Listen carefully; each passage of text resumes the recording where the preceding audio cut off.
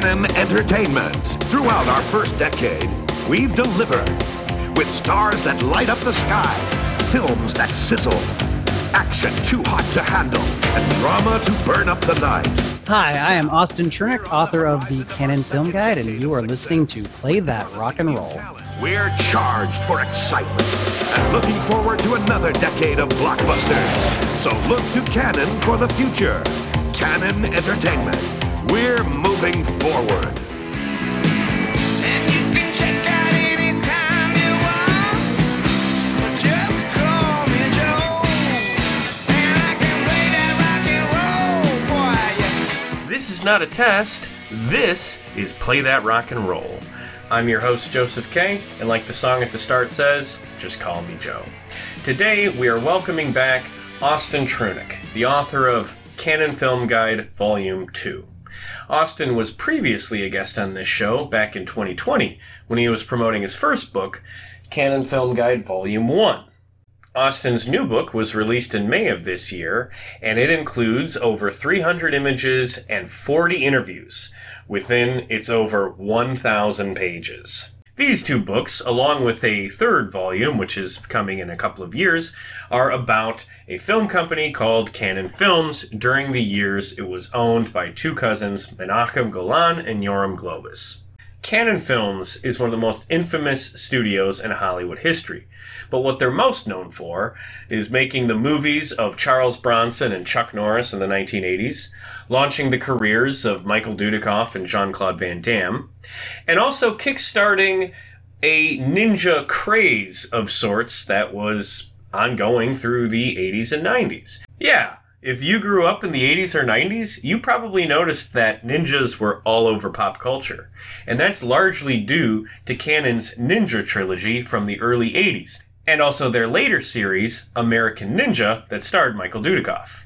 So obviously this is not going to be a music-centric episode, but we do touch on a few classic rock topics. And as I've said before, I believe there's a lot of crossover between fans of the movies made by Canon Films and classic rock. So if you're unfamiliar with this topic, please stay tuned. I'm sure we'll touch on something you enjoy. This new volume focuses on the years 1985 through 1987, which was, in essence, peak Canon. These were the years of Canon's biggest productions.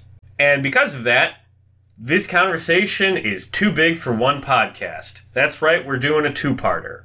And in this first part, we talk about where Canon was as a company in 1985, the trilogy of films it made with horror director Tobe Hooper, the American Ninja series that stars Michael Dudikoff, and a largely forgotten little movie called Thunder Alley, which is about a rock band trying to make it in the music industry, which is perfect for this show. And part 2 of this interview will be posted later this week. If you want to learn more about this book, you can check out CanonFilmGuide.com, or you can find Austin on social media as the Canon Film Guide on Facebook or at Canon Film Guide on Twitter. So without further ado, here's my new interview with the author of the Canon Film Guide Volume 2, Austin TRUNICK.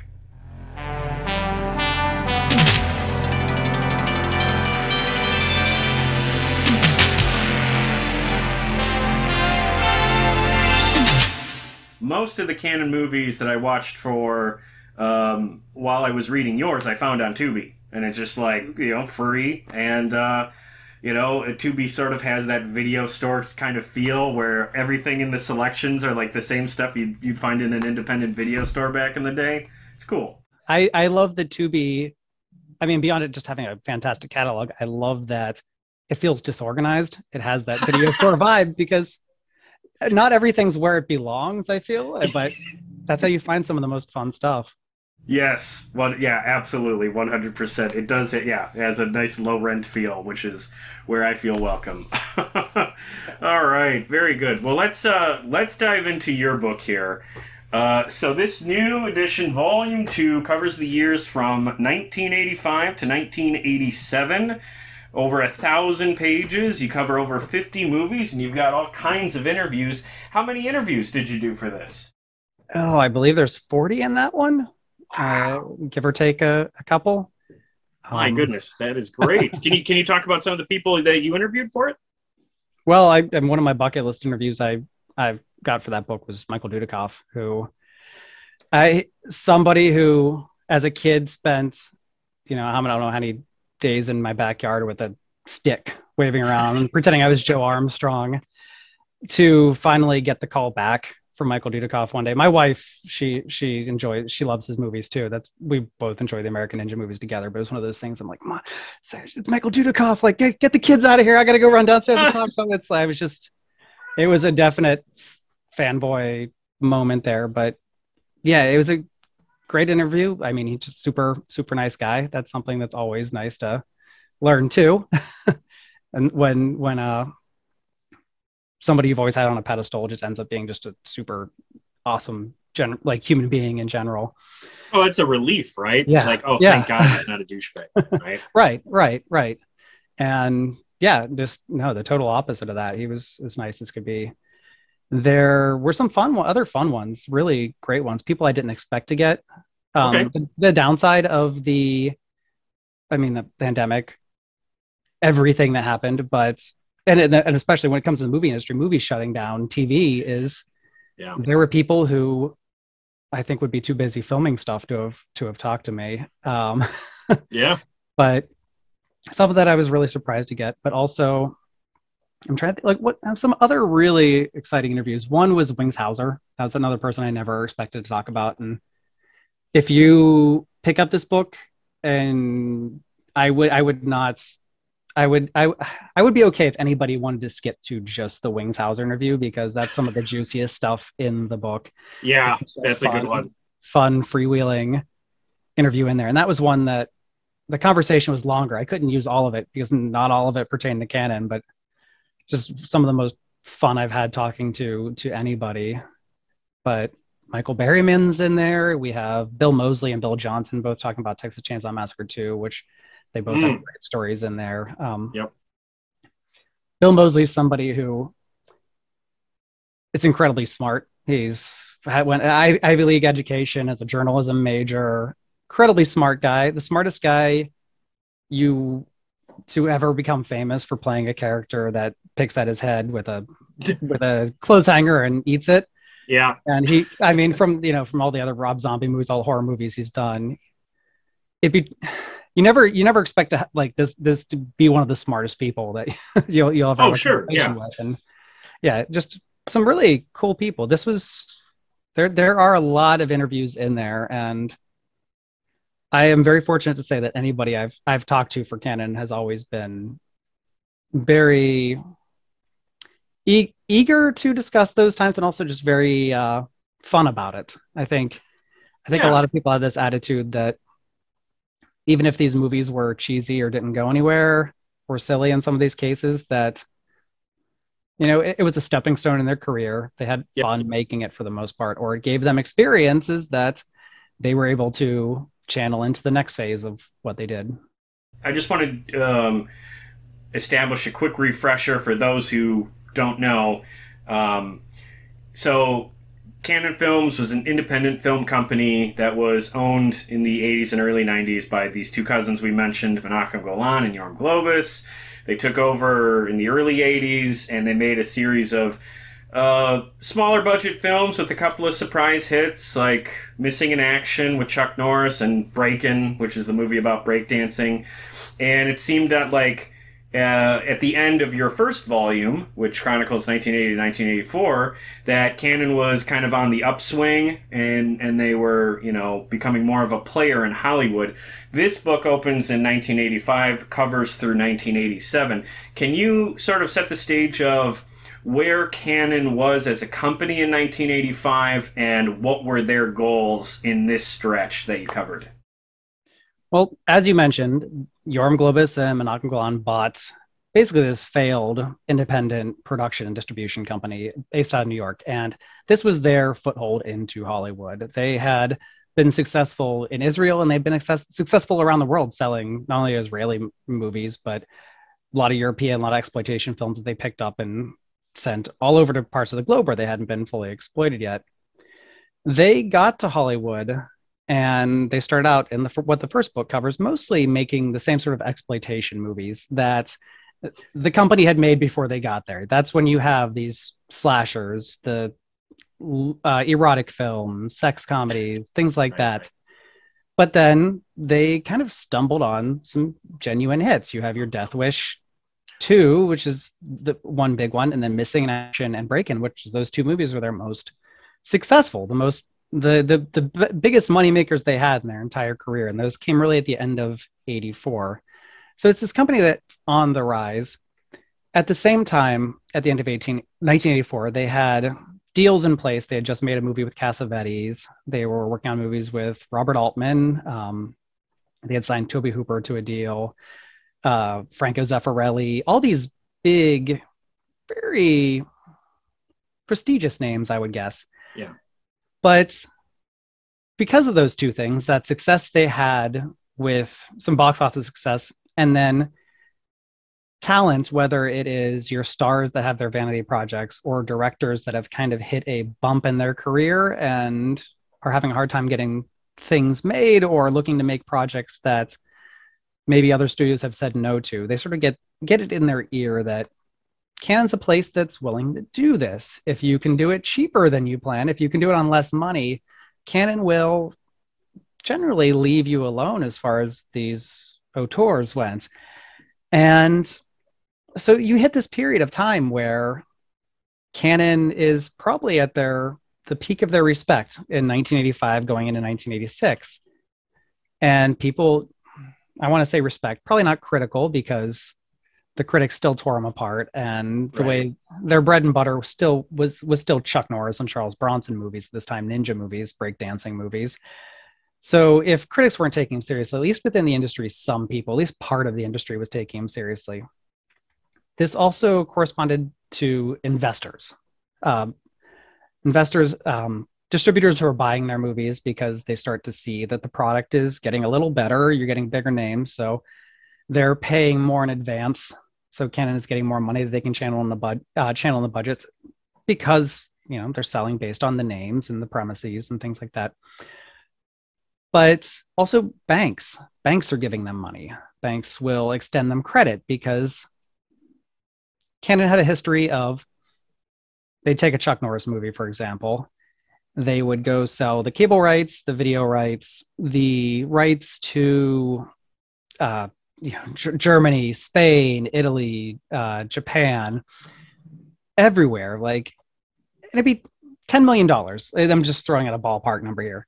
If they made $10 million then, before the movie even went in front of a camera, they would spend $5 million on the film, and they'd already have made a profit. So in a lot of those cases, it didn't matter if it came out and played in theaters for a week and a half and didn't make anything, because that's not where Canon really made their money. But banks were seeing that was a good way to, they would always get their money back by loaning it to Canon at that point. So Canon also had a lot of money, so they began to spend more money. So if I return all the way back here to your question, this 85, 86, 87 is Canon's sort of peak Canon, but also Canon at their most ambitious, not just in terms of how many movies they were making. This is when they were, again, that book is 1,000 pages and it only covers 3 years. Mm-hmm. So many movies in there, but ambitious in terms of what they were spending, and big budgets. You get their biggest budgets filmed with Over the Top, Massive Universe, Life Force, the Toby Hooper movies, and also just ambitious in terms of the talent they get. They were signing deals with Sylvester Stallone and Faye Dunaway, Dustin Hoffman, signing Bronson and Norris to these long 1940s style Hollywood studio contracts that nobody else was doing, but Canon was. Canon could announce an 8-picture deal with 64-year-old Charles Bronson, and that was what they did. They had this money to spend, but it came back to bite them. But that's right. 85 to 87 reaches sort of, if this is a roller coaster, the first book is them getting to the top, and this is 86, it's peaking, and then 87 is where it starts going fast. It's still thrilling, but by the time it gets to volume 3, it's just Just Free fall. downhill as fast as yeah. Great. Okay. Well, that's good. Hello, Pantheon Podcast listeners. Christian Swain here to tell you more about my experience with Raycon earbuds. Our family now has 3 pairs of Raycon earbuds around the house, and my wife just grabbed a pair of the Headphone Pros to replace some headphones from a company that was double the price. And yes, she loves them. Now, if you haven't pulled the trigger on a pair of Raycons, or even if you have, but you're in the market for another pair because they're just that good, well, now is the time to check them out, because they just launched their upgraded model of the best-selling everyday earbuds. With Raycon's upgraded everyday earbuds, now you also get active noise cancellation, ergonomic design, and multi-point connectivity that lets you pair with 2 devices at once. New quick charge function, 3 customizable sound styles, plus awareness mode. Available in a variety of vibrant new colors to complement any and all skin tones. I even have a pair of earbuds in a cool green color. I have tried just about every earbud known to humankind, and these Raycons are fantastic. Seriously, if you've been wanting to check out Raycons, there truly is no better time. You're going to ask yourself why you didn't check them out sooner, and Raycon offers a 30-day happiness guarantee. So what are you waiting for? Go to buyraycon.com/Pantheon today to get 20% off your Raycon order, plus free shipping. That's right, you'll get 20% off and free shipping at buyraycon.com/Pantheon. buyraycon.com/Pantheon. Hey folks, Stefan Shirazi and Renee Richardson here from the Metallica Report. And we are proud members of the Pantheon podcast family, where the best of music and podcasts unite. We've got something pretty cool for you. We're giving away an exclusive Metallica merch package worth over $250. That's a whole lot of Scary Guys, Skulls, M72, and other sought-after Metallica swag.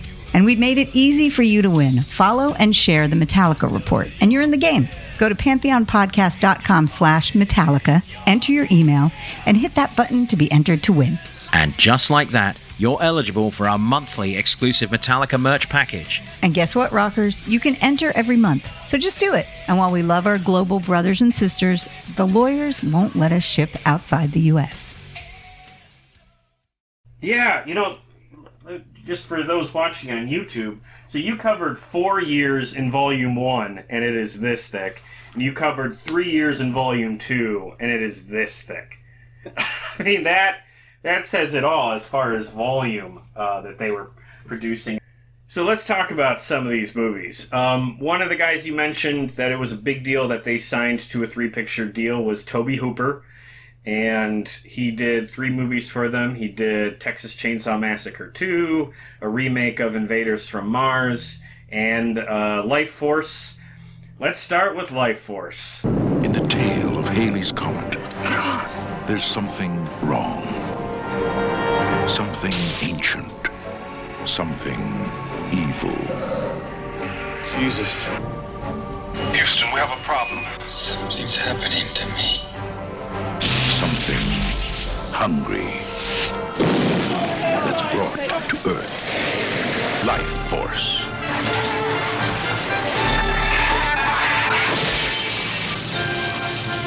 Close your eyes. Visited you how? In my mind. Let it go!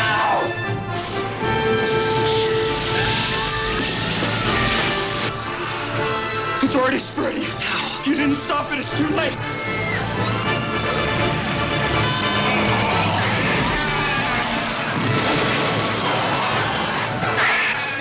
Come. Be with me. Life Force. The terror has just begun. I had a couple of questions about it, but I'm just going to throw them all out because it really comes down to this. What the fuck is this movie? Well, I mean, if you want to believe Canon's advertising, it is the sci-fi event of the 1980s. One of 2 movies that they described that way. They tried that tagline over again for Master Universe in some of their ads, because clearly Life Force was not the sci-fi event. Maybe this one will be. Right. But yeah, it is a movie that Canon had been trying to make for actually quite a while, for as long as Golan was there.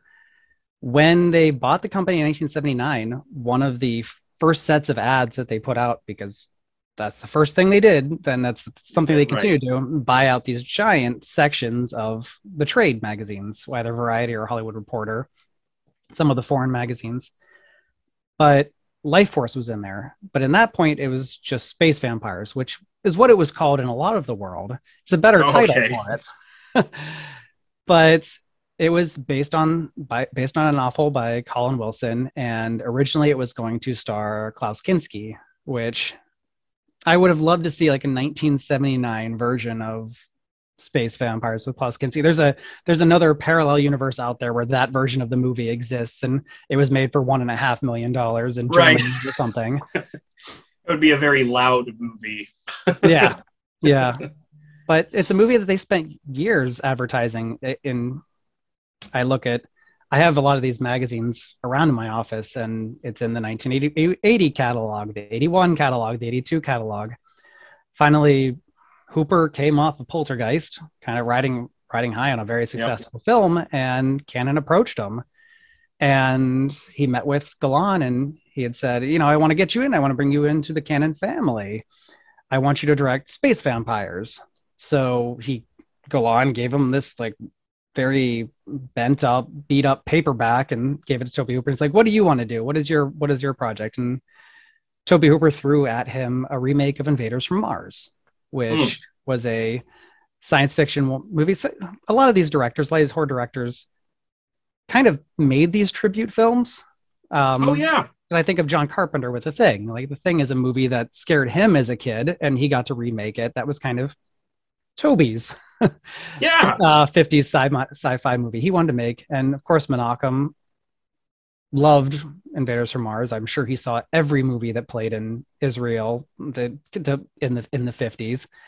Knew instantly, and he said, let's do it, 3-picture deal. And Toby ended up reading Space Vampires, I think, like right after that meeting, and because the deal was put together fast, and he liked the book and he had ideas for it, and it was matched his sensibilities.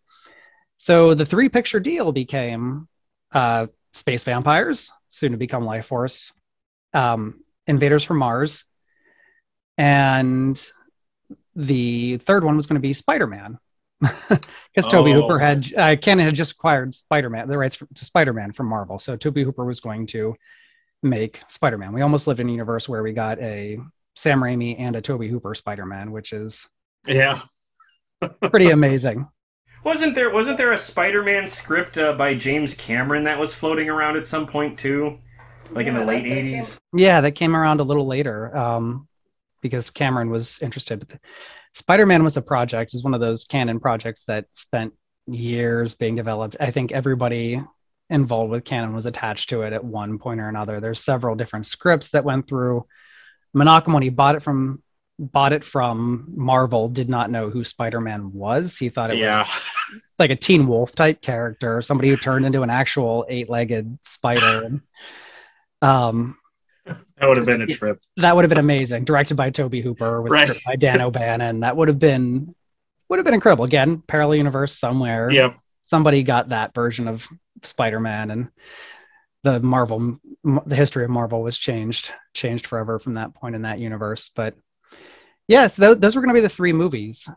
Part of the deal too, there was also a little part clause, I guess, in there. I'm not a person who looks at a lot of Hollywood contracts, but one of it was in there is that they were going to have the rights to do a Texas Chainsaw remake. Toby was not going to direct it. Toby did not want to direct Texas 2 at first. He was going to produce and find a new young director to kind of shepherd through it. But things that Cannon never really worked out. What ended up happening is Cannon had spent years selling the sequel as coming out in August 86, and they got to about February of 86, and they're like, oh, we better make this. Oh boy. Himself. So yeah. But Life Force was the first movie, and it's got a dream team, a sci-fi sort of dream team of the 80s. Yeah, really, and it shows because the effects are very impressive. I think it's well directed. Like one thing I really liked about the film was its pacing. Like that opening scene with how quickly they get the astronauts into the spaceship and, back to Earth. Like any other movie, that's like a 45-minute ordeal, but it was like edited very well. So I was enjoying it. But when I got to the end of the movie, I just kept thinking, like, what the fuck did I just watch? Right. It was a movie, yeah. Because you have John Dykstra on the special effects. You have Nick Maley designing all the monsters and creatures, all the makeup effects and all the animatronics. Who designed, I mean, he worked on Yoda, he worked on Star Wars and Empire, designed the Cantina band in Star Wars. So cool. You had Dan O'Bannon of Alien fame and Dark Star writing the movie. And you have Henry Mancini doing the score, like doing the sweeping.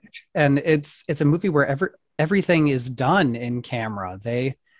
They built a giant, like they used a giant miniature set of London for a lot of these things. A lot of these creatures that they built. There's very famously a creature that sort of sits up on the table and drains, and it ends up morphing and draining somebody. It's this really wonderful sequence, and that is a machine. There's an interview in the book with Nick Maley where he talks about it took 23 puppeteers and 3 computers, just all of them, because it's all things that make the hands move and eyes move and face move, and the most complicated animatronic puppet ever used on film. Wow. It was a very expensive movie, but and unfortunately it's also a very strange movie. Right. And it was something that one of Toby's regrets, and he did a lot of interviews for excuse me, for Invaders from Mars and Texas 2, is that they let him change the title, or he let them change the title. He had wanted to call it Space Vampires. I think Space Vampires kind of better tonally for what Life Force is.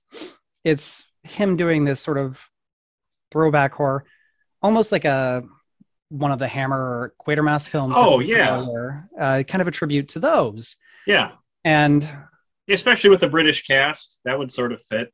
Right. Yeah, it's something that if it were called Space Vampires, you kind of go in there with this attitude that it's going to be a little weird. It's going to have a main villain who is a girl who's naked for most of her screen time, what little screen time she has.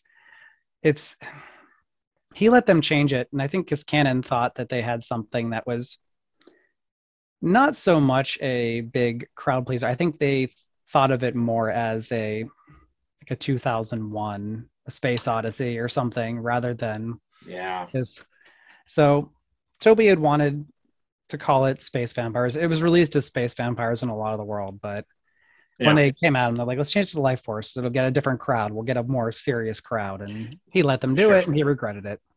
But and it initially, to some people, Space Vampires might sound like a really dumb title, but RoboCop was a big hit, and that if you don't have the context of the movie in hindsight, that's the dumbest title you could have for a film. So that's a fantastic comparison.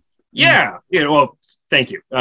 Yeah, that's what I just think of. It's just like, it's Space Vampires sounds dumb to us because that's not what happened. Have you read the book? Do you know what it was that appealed so much to both Menachem and Toby? Like, was there a reason that this was the story that they had wanted to make for so long? I've never read an exact reason why they loved it so much. Yeah. I do think probably because it's a little dirty. I'm sure that was part of the appeal. There was, at least for Menachem, I can't speak for the Toby. I'm sure there are people that know better than myself, but at least in terms of Menachem, I think he saw this sort of an R-rated sci-fi, and maybe initially they were. Do you know if they were thinking? Well, how could we know? But maybe they were thinking that they would initially film it on a cheaper budget, and again, if they had gotten it out when they originally announced it, I think it would have been about a $1.5 million movie, starring Klaus Kinski, directed by Boaz Davidson, It would have been something along the lines of Schizoid or New Year's Evil or something like that. I think it became a big movie when they got Toby Hooper. Right, right. That makes sense. Yeah. So I didn't get a chance to see Chainsaw 2 when I was watching movies for this interview. I had only had time for one of his others, and I thought Chainsaw 2 would be the obvious one. So I zagged while others might zig, and I watched Invaders from Mars because I was also, like you said, hoping that it would be sort of a 80s updated version of like The Thing or The Blob or The Fly. You know, like there's a good run of 80s remakes of 50s sci-fi movies, and I thought this would be in that class, and it's my opinion that it is not. David Gardner just woke up to a nightmare in his own backyard. But no one will listen. We landed right back there, right behind the hill. No one will believe. I told you he needs psychiatric help. And soon, no one will be left. Dad? Are you okay, Dad? Fine. Because something strange is happening to the people of Willow Creek. Everything's fine now.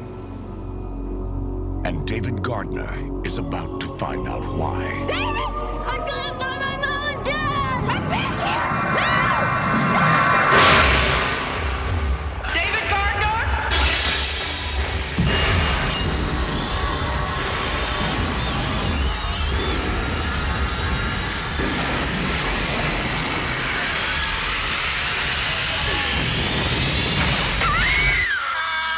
Canon Films presents Toby Hooper's Invaders from Mars. There's no place on Earth to hide.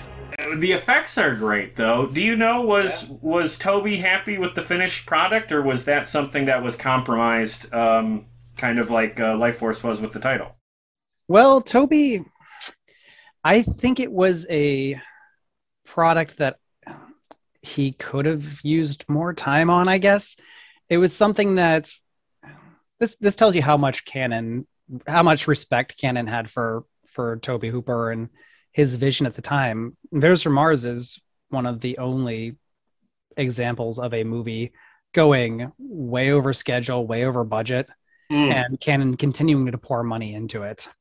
Okay. So this is a movie that weeks went on. They kept going and going and spending more and more on it. Toby would come and ask for more money, and they would give it to him. And it was, I mean, this is Golden Globus. They would not do that for many people. You had to have your movie, 3 days early and $1 million less than what you were going to spend on it, because this is not money that they can keep pouring into things. And Invaders was an example of the opposite. It was a movie that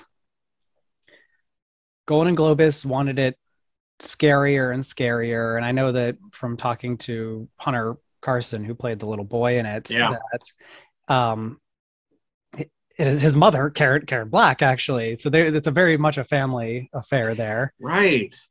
But one of the notes that they kept getting is Golden Globus wanted, or at least Golan wanted it to be bloodier. They wanted to show more of the monsters. He liked that stuff. He wanted this sort of great horror film. And when you've got Stan Winston doing effects, you got to love that stuff. You have to really lean into it.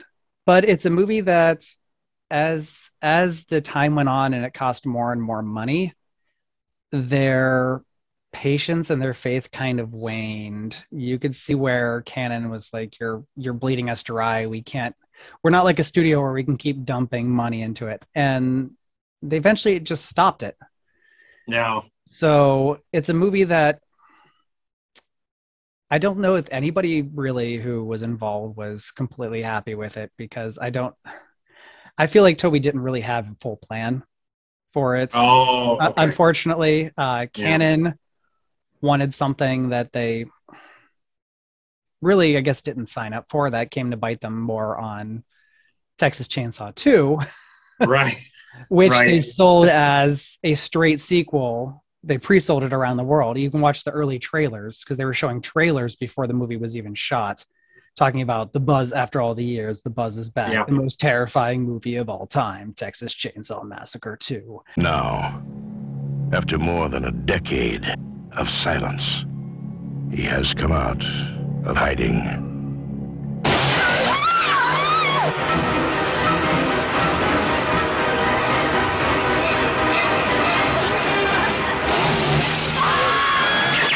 Texas Chainsaw Massacre 2. The Buzz is back.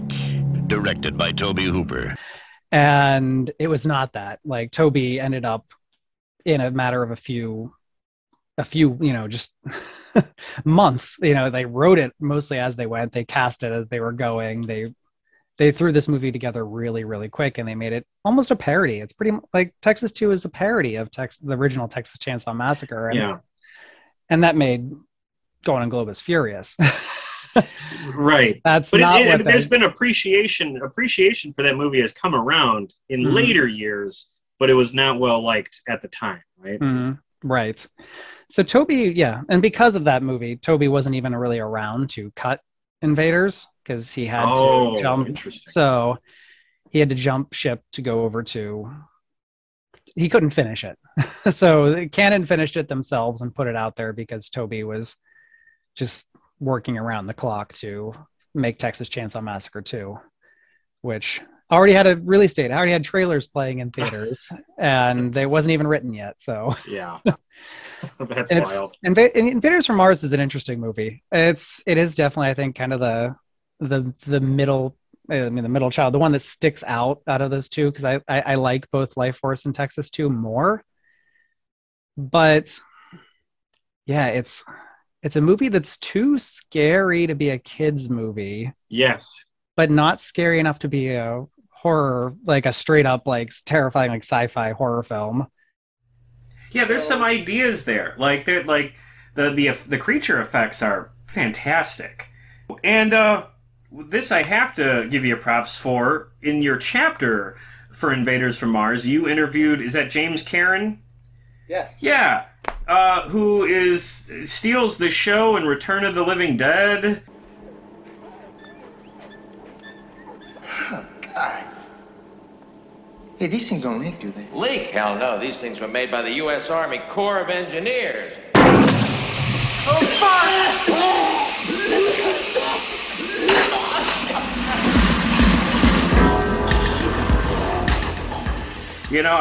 That's a great character actor. Dare I even mention in the same breath as maybe John P. Ryan, who we'll talk about later. But can you talk about, how you found that guy and how that conversation went? Yeah, James, I mean, he was 93 years old, I believe, when I interviewed him. Someone I love from Return of the Living Dead, as you mentioned, because he's great in both of those movies, and he's in Poltergeist. He has a very memorable role. Yes. But that's how he ended up in Invaders, from knowing Tobe from that. But yeah, he's somebody who, again, there's a few of these people they keep. I mean, they're passing away very fast now. These people who worked in the golden age of Hollywood, that have these stories where he's somebody who went into acting and he put his career on hold to go fight in World War II. And that's just an amazing being able to talk about that, being able to talk about making movies in the 50s and 60s and everything he's done in his career. Being an understudy in the Streetcar Named Desire when Brando was doing it on Broadway. So he's somebody I was so grateful. And it's an interview that I did a long time ago. That was one of the very earliest interviews I did for this book. And I'm grateful I did, because he ended up passing away just short few months afterwards. This was original. I think we talked about this last time, but this early on, before this became this kind of unwieldy, like giant 3-book project, it was even after like reading Mike McPaden's books and being very inspired, I still thought 1 volume, I'm just going to tell the stories of like my 50 favorite canon movies. Oh, right. Or right, like the 50 most interesting. So Invaders. So I started doing interviews back then. So some of those interviews that are in this second book are from 2015, 2016. Sure. that's James Karen, and I'm glad I got him when I did. And I went after him because I knew him from Return of the Living Dead, and he's somebody who I'd loved from that. And I ended up talking to, there's an interview in the second book with Tom Matthews, who he does the Down Twisted with Albert Pyun, and then he's also Prince Charming in an Alien from LA, which will be a movie in the third volume. But he was the buddy in Return of the Living Dead. Oh, he was the younger guy in the warehouse, and he ended up doing a lot of Albert Pyun movies over the years. But it was one of those ones when I talked to James Karen, we talked for a long time. You know, the interview was one of those 2.5 hour long, just wonderful calls. And I told him, I was like, oh yeah, and I know you've Tom Matthews, I want to talk to him. He's, oh, Tommy, I love Tommy. Like, here, let me go get his phone number. And then disappears for several minutes. You know, I'm sure he just sat his landline down and wandered off. Finally comes back. You still there? You still there? Okay. Call Tommy. This is the number. Tell him Jimmy told you to call. So that interview was like, ended up being the next day, because I called Tom Matthews. I'm like, hey, James Karen said it'd be cool. I called you.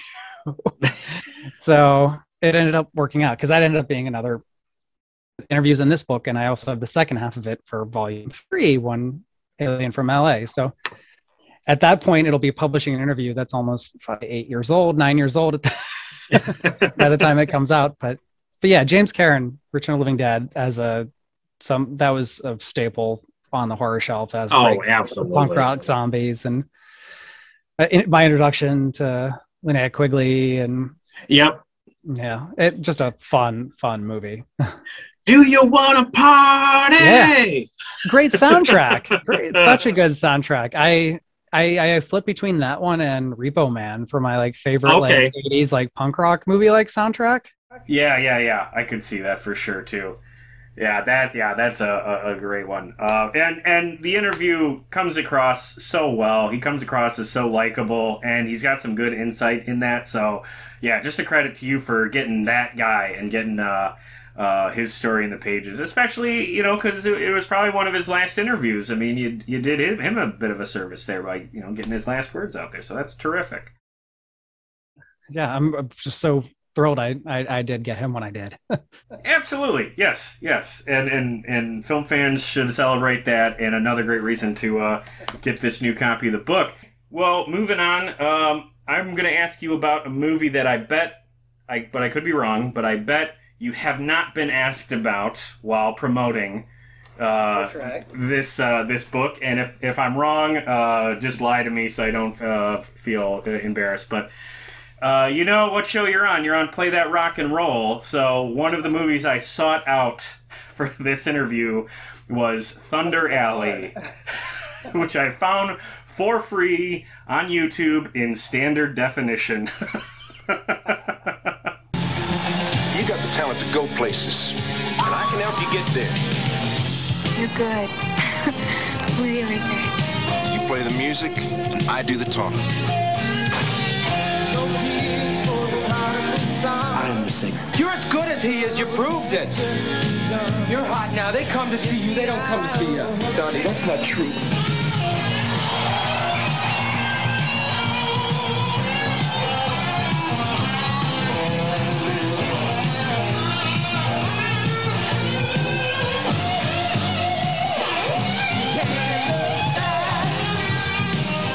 Own your act, and if I don't start getting 100%, I'll tear this sucker up and you can go back to playing high school proms for all I care. You're late, Donnie, that's why. It wouldn't be a band if it wasn't for me. No!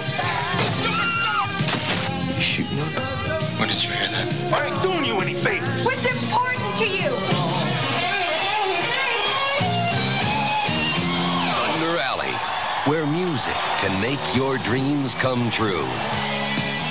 What can you tell me about that one? Well, just on that note, I recently, because I've only ever seen VHS tape or rips of it, and I'm used to it sort of having that kind of like blown out, like not blown, but faded, warbly sound. I've never been that impressed. Not just a few weeks ago from the time we're talking now, but I was at the Mahoning Drive-In out in Pennsylvania. There's this amazing mecca for cult movie fans. They show only 35 millimeter stuff, but they had shown a reel of, it was 5 reels. It was a 2 hour supercut of Canon trailers on 35 millimeter. Oh, wow. And there was a trailer for Thunder Alley in there.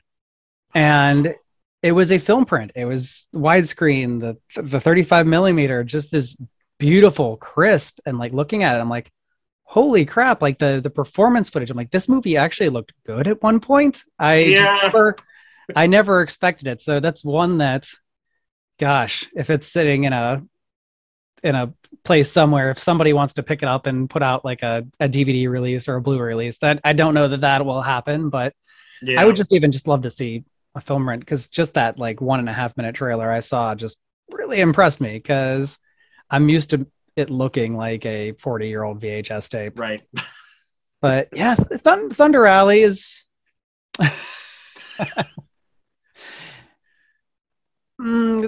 it's, I mean, you know, rock and roll. You know, you're the rock and roll expert. Tell me about the hotbed of the rock and roll creativity that was Tucson, Arizona. Like that's where all the bands go to break it, right? Yeah. That's where people first heard of Led Zeppelin. And that was it. You know, there's been a lot of talk about like Southern California and like, you know, Cleveland and all these, you know, of course, New York and all these famous cities for rock and roll. But no, it's all false. It was the epicenter was Tucson, Arizona. For those watching on YouTube, we can see that awesome Missing in Action 2 poster behind you. So while we're here, do us a favor and show us the entirety of your Thunder Alley collection of Canon memorabilia. There must be so much. Thunder Alley was a very tricky one. I had a VHS tape to scan. I had I believe in the book there's maybe the British cover, VHS cover, and just one ad. Like the ads were all the main actor with the guitar, nothing super interesting. So that was one that actually I had a lot of trouble cutting down the number of materials to put, picking and choosing what pictures went with each chapter. That was one where it was a little bit of a struggle to actually find things that were, because Thunder Alley, it was not a huge release. It was one of those ones they kind of rolled around and they show it here and then they'd pick up the reels and send it to the next city. It got a very small sort of piecemeal release. But something that I do love about that is anytime Canon shot something outside of New York and Los Angeles, and there were a lot of movies that they shot in sort of, you know, Revenge of the Ninja was Salt Lake City, Ninja 3 was in Phoenix. They ended up shooting these things in atypical places, but with that one being in Tucson, and actually the director had based it kind of on his own band that he had been in, and a lot of it was inspired by, I think the band ended up having the same name as his old band that he was in. I can't remember. Like Surgical Steel, right? Something like that. I'm trying to remember but when Canon was very good about having their on-site publicists, they hired great people to sort of just go out to the film set and make sure every local news team could be there. Every newspaper had sent somebody at least 3 or 4 times to interview every star, interview the people that are the locals that are working. So it's great when you have that. Like Tucson's one that you can go through the newspapers and like every day there was an article coming out on when this movie Invasion USA shooting in Atlanta. You get every day there's a new article talking about what they're doing that day, and it's, as a researcher, it's very valuable. In particular with Thunder Alley, when there's a scene towards the end where it's a sort of a big festival almost environment, where they're doing the huge gig, and you know, will he perform? Won't he? Will they have to go out like that? There's a lot of drama there, but they need a lot of extras. They need a lot of local people to come out and sort of cheer for these bands all day, clap for them. And there was an ad in the paper, in one of the local Tucson papers, that was like, we need 1,000 extras or like 1,500 extras or something crazy like that to spend the entire day. And in typical Canon fashion, the first 100 people to get there will get a hot dog and a soda. So not only were these extras unpaid, but they didn't even splurge to make sure they all got a hot dog and a soda for a full day's work. That's canon. Never change. So, all right, let's move on to a property that's a little more familiar and certainly something you're more enthusiastic about. American Ninja. The mission to hijack a U.S. military arsenal. Your destiny, my son, awaits you. The adventure. The confrontation.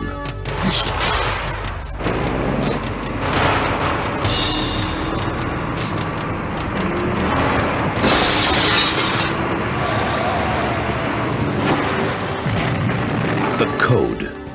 I will honor the code, Father. The invasion.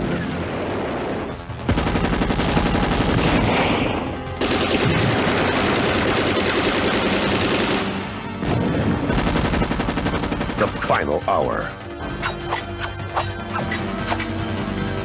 The deadliest art of the Orient is now in the hands of an American. American Ninja. The chapters on American Ninja are like the biggest chunk of this book. You got a bunch of interviews. You covered all 5 movies. The first movie stars Michael Dudikoff and Stephen James, who everybody seems to agree is like the most underappreciated guy in 80s action. He was in Delta Force. He's in Street Hunter. Like, he's had some movies outside, but he was a guy who should have been bigger than he was. So when you were putting this book together, did you start with the intention of the American Ninja series sort of being the centerpiece of this project, or is that just sort of how things fell together? I would say it fell together that way. I had put writing that one off for a long time because I was intimidated by it. I have such a reverence, but also just a nostalgia for Cannon's Ninja movies, because those were the movies that I would rent over and over and over again. I saw the Chuck Norris and Charles Bronson movies when my dad rented them early on, but the Ninja movies were the first ones that I got into the whole ninja craze that happened back then, and that. So yeah, I actually kept punting whenever it came time to like, what am I going to work on next? What am I going to sit down and write? And I kept putting off the American Ninjas. Not that I hadn't seen them and watched them a bunch of times. It was just I was too nervous to actually do it. So, but it ended up working out well because it's a big franchise to cover. I covered 5 of them, all 5 of them in the one chapter, because in these books, I found that I avoided repetition by lumping franchises together. Oh yeah, As a reading experience, it's fantastic that you do that. Oh, thank you. I hope you're getting good feedback on that, because that's a real positive part of your book. Oh, thank you. But yeah, that's what I was hoping for, and I'm not just repeating a lot of the same details and things like that, and that chapter grew very large. But just the number of the interviews I was able to get, I was able to talk to Sam Furstenberg and Cedric Simstrom, who directed the first 4 Ninja movies, American Ninja movies. Oh yeah. I got, of course, Michael Dudikoff, I mentioned earlier, was one of my heroes as a kid. I wouldn't be writing these canon books if the American Ninja movies hadn't hit me right when they did, at that like sweet spot of like falling in love with movies and action movies in general. But Judy Aronson, Mike Stone was somebody who I was really excited to get. I'd tried to get him for the first book to talk about Enter the Ninja, because he's the guy who brought ninjas to canon. He's the guy that brought the ideas and introduced them to Shokasugi and kind of the whole thing going. And he was somebody who, not just in relation to his role in not just canon's history, but the history of ninja movies, but just in martial arts, he's one of the biggest names out there. Just one of these great tournament fighters that you read about him in all these old magazines. You're like, holy crap, this guy was the biggest badass, and also took Priscilla from Elvis. Oh, right.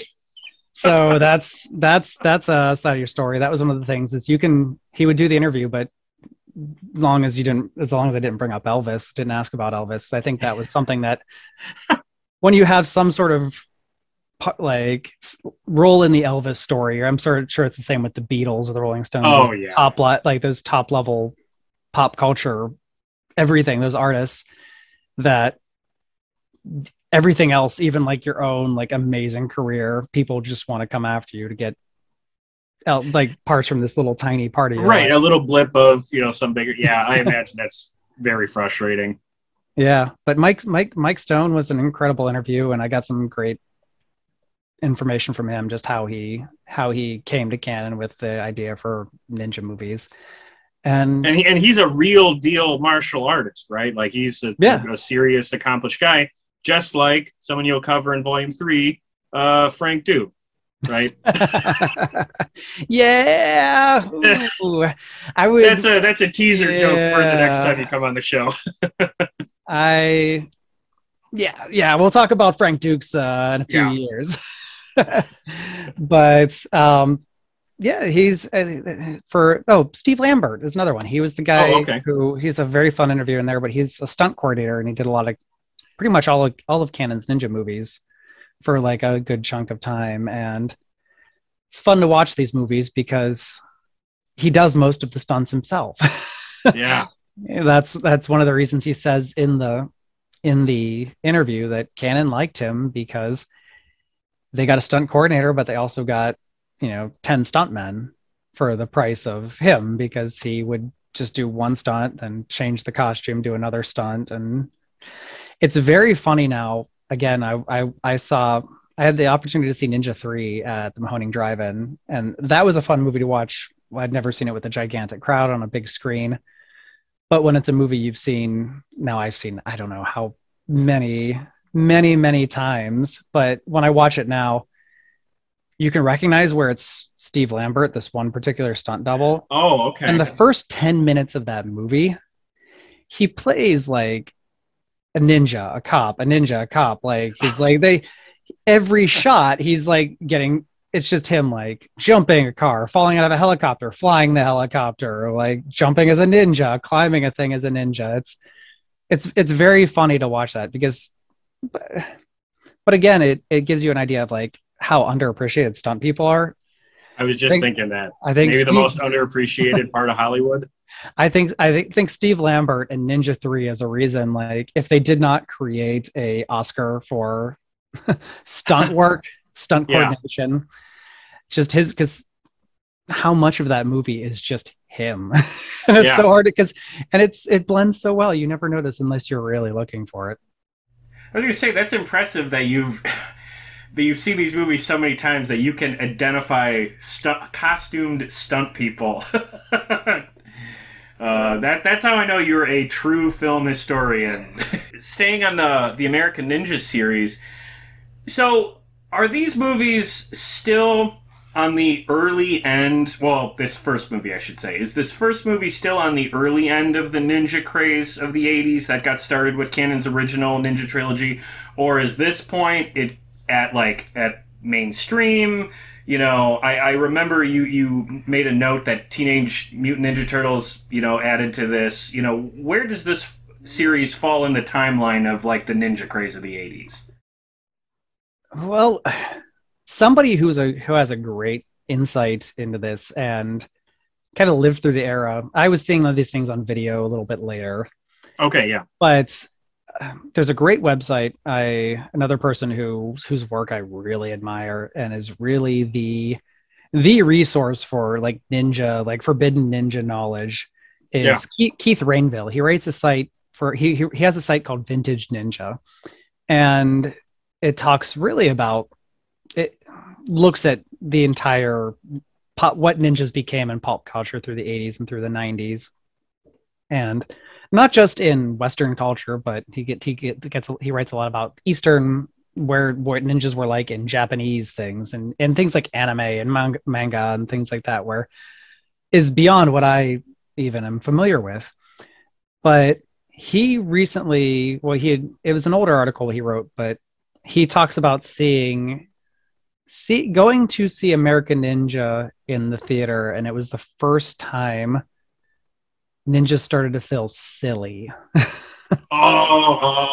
Because he loved it. I mean, it's one of those things. It's got great ninja action. Yeah. But you've also got, it suddenly gets into the, he points out, like, because he talked some of his friends into coming to see it with him. He was like the guy that him and his buddy were in, or him and his brother, I can't remember which word, but we're super into ninjas, and getting all their friends to go with them and seeing it and them liking things about it, but then their friends kind of like making fun of the color coded like ninjas that are like training, and there's yellow ones, red ones, orange ones, and yeah. So it's kind of, it would be kind of still peak. There it was before it got all cartoony and things. This was still there. This would have been when there's still lots of ninja magazines on newsstands and things like that. But I think he described it as like the moment where it was beginning to jump the shark, or at least like the motorcycle was like coming around and like lining up at the ramp. It probably jumped the shark. Probably Ninja 2, American Ninja 2 would have been like when like Fonzie's motorcycle was hitting the top of the ramp there. Yeah. But interesting that he says that one and not Ninja 3 the Domination.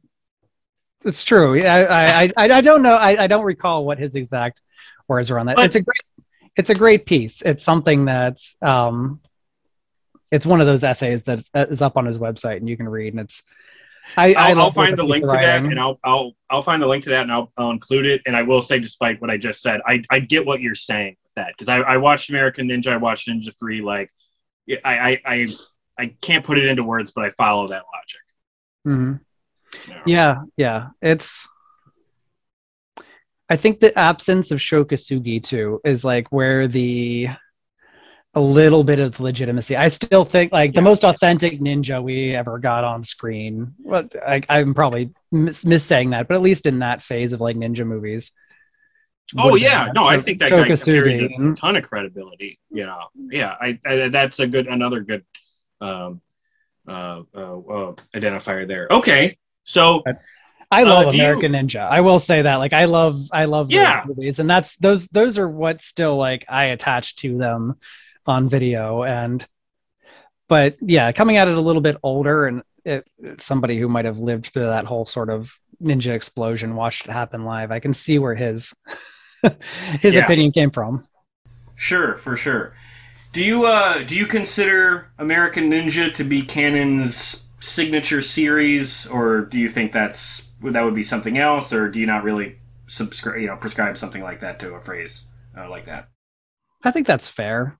Yeah. I think that's fair. At least one of the flagship series. You'd have to have Delta Force up in there. As well, if you were looking at a franchise that people.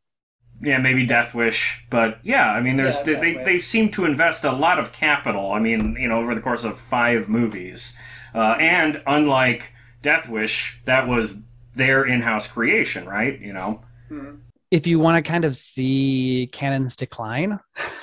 Oh, okay. You can watch it live, or you can watch it happen if you watch all of the American Ninjas because the budgets, most franchises, if you were a studio making a franchise that you had a successful launch and could support sequels, you would pump more money into each successive movie, try to make it bigger, more bombastic.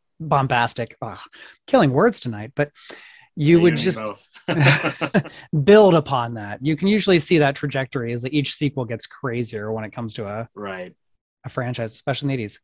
Canon, rather than spend more each time, they would spend less and see if they could squeeze more money out of a lesser budget.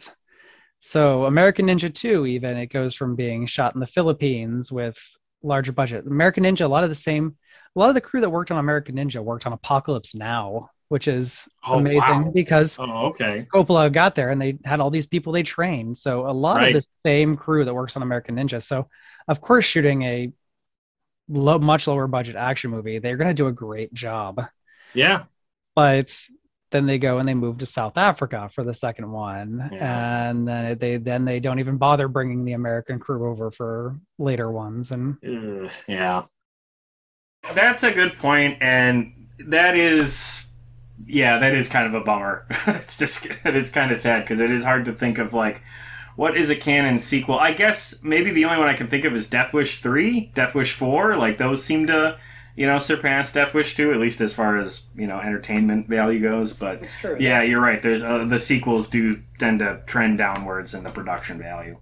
Death Wish, they do build, but the American Ninja, yeah, canon was in worse and worse financial straits, and I do think fortunately, one of the people that suffered from it was Michael Dudikoff.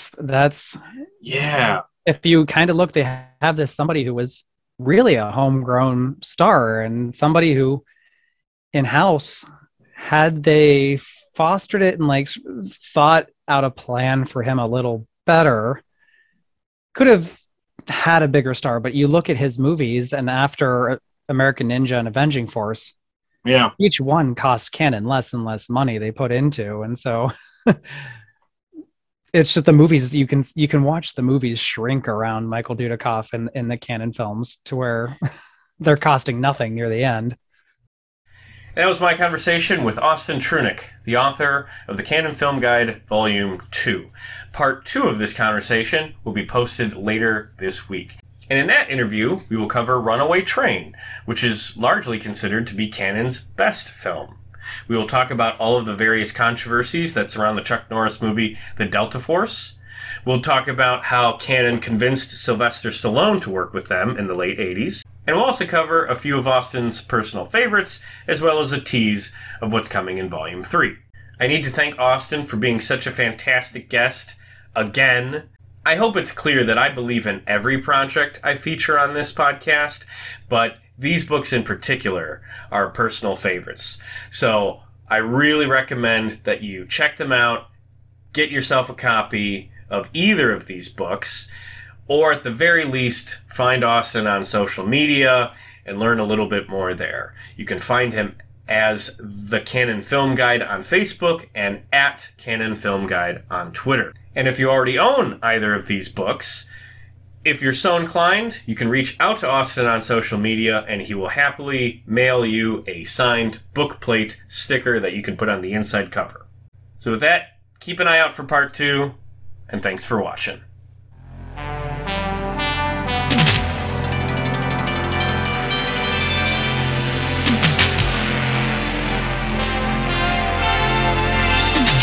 Hey, thanks for listening. If you enjoyed this episode, please remember the big 4 things you can do to support this show that don't cost a dime. Number 1, listen to the show. If you're hearing this now, that means you did this part already. Thank you. There is an infinite amount of content out there, so you choosing to spend some time listening to this show means a great deal to me. Number 2, if you like what we did here, please recommend this show to family, friends, or anyone you know who's looking for a podcast, particularly about music. Share our links in Facebook groups, subreddits, and recommendation threads. Whatever you can do is highly appreciated on my end. Number 3, find us on social media. Follow us on Twitter at PlayThatPodcast. Like us on Facebook at facebook.com/playthatpodcast, and subscribe to our YouTube channel at youtube.com/c/playthatrock'n'roll. Lots of great material like photos and vlogs on all 3 platforms, as Play That Rock and Roll is very much meant to be a content hub as well as a podcast. And finally, the big ask. Number 4. Please give us a 5-star rating and a positive review on Apple Podcasts or wherever you get your podcasts. I know this part is a hassle, but it really does help the show a great deal. Not just because it affects the algorithm, but also because it gives me something I can point to when pitching this show to potential guests.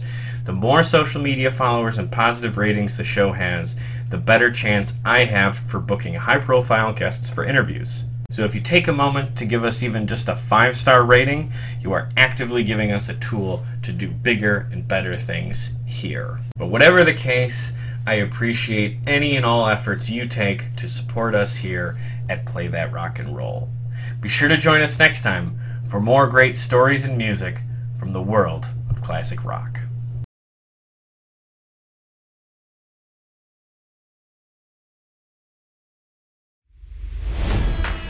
It's NFL draft season, and that means it's time to start thinking about fantasy football.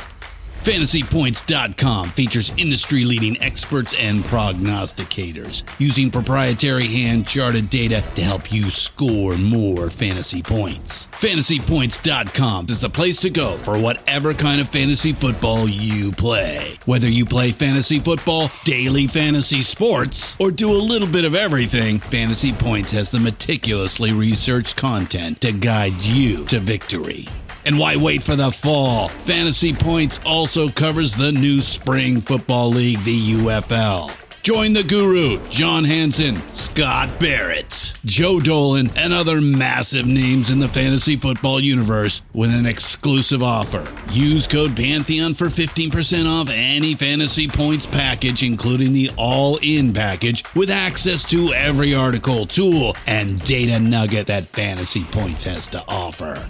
That's FantasyPoints.com and code Pantheon for 15% off at Fantasy Points. FantasyPoints.com, code Pantheon. Score more fantasy points.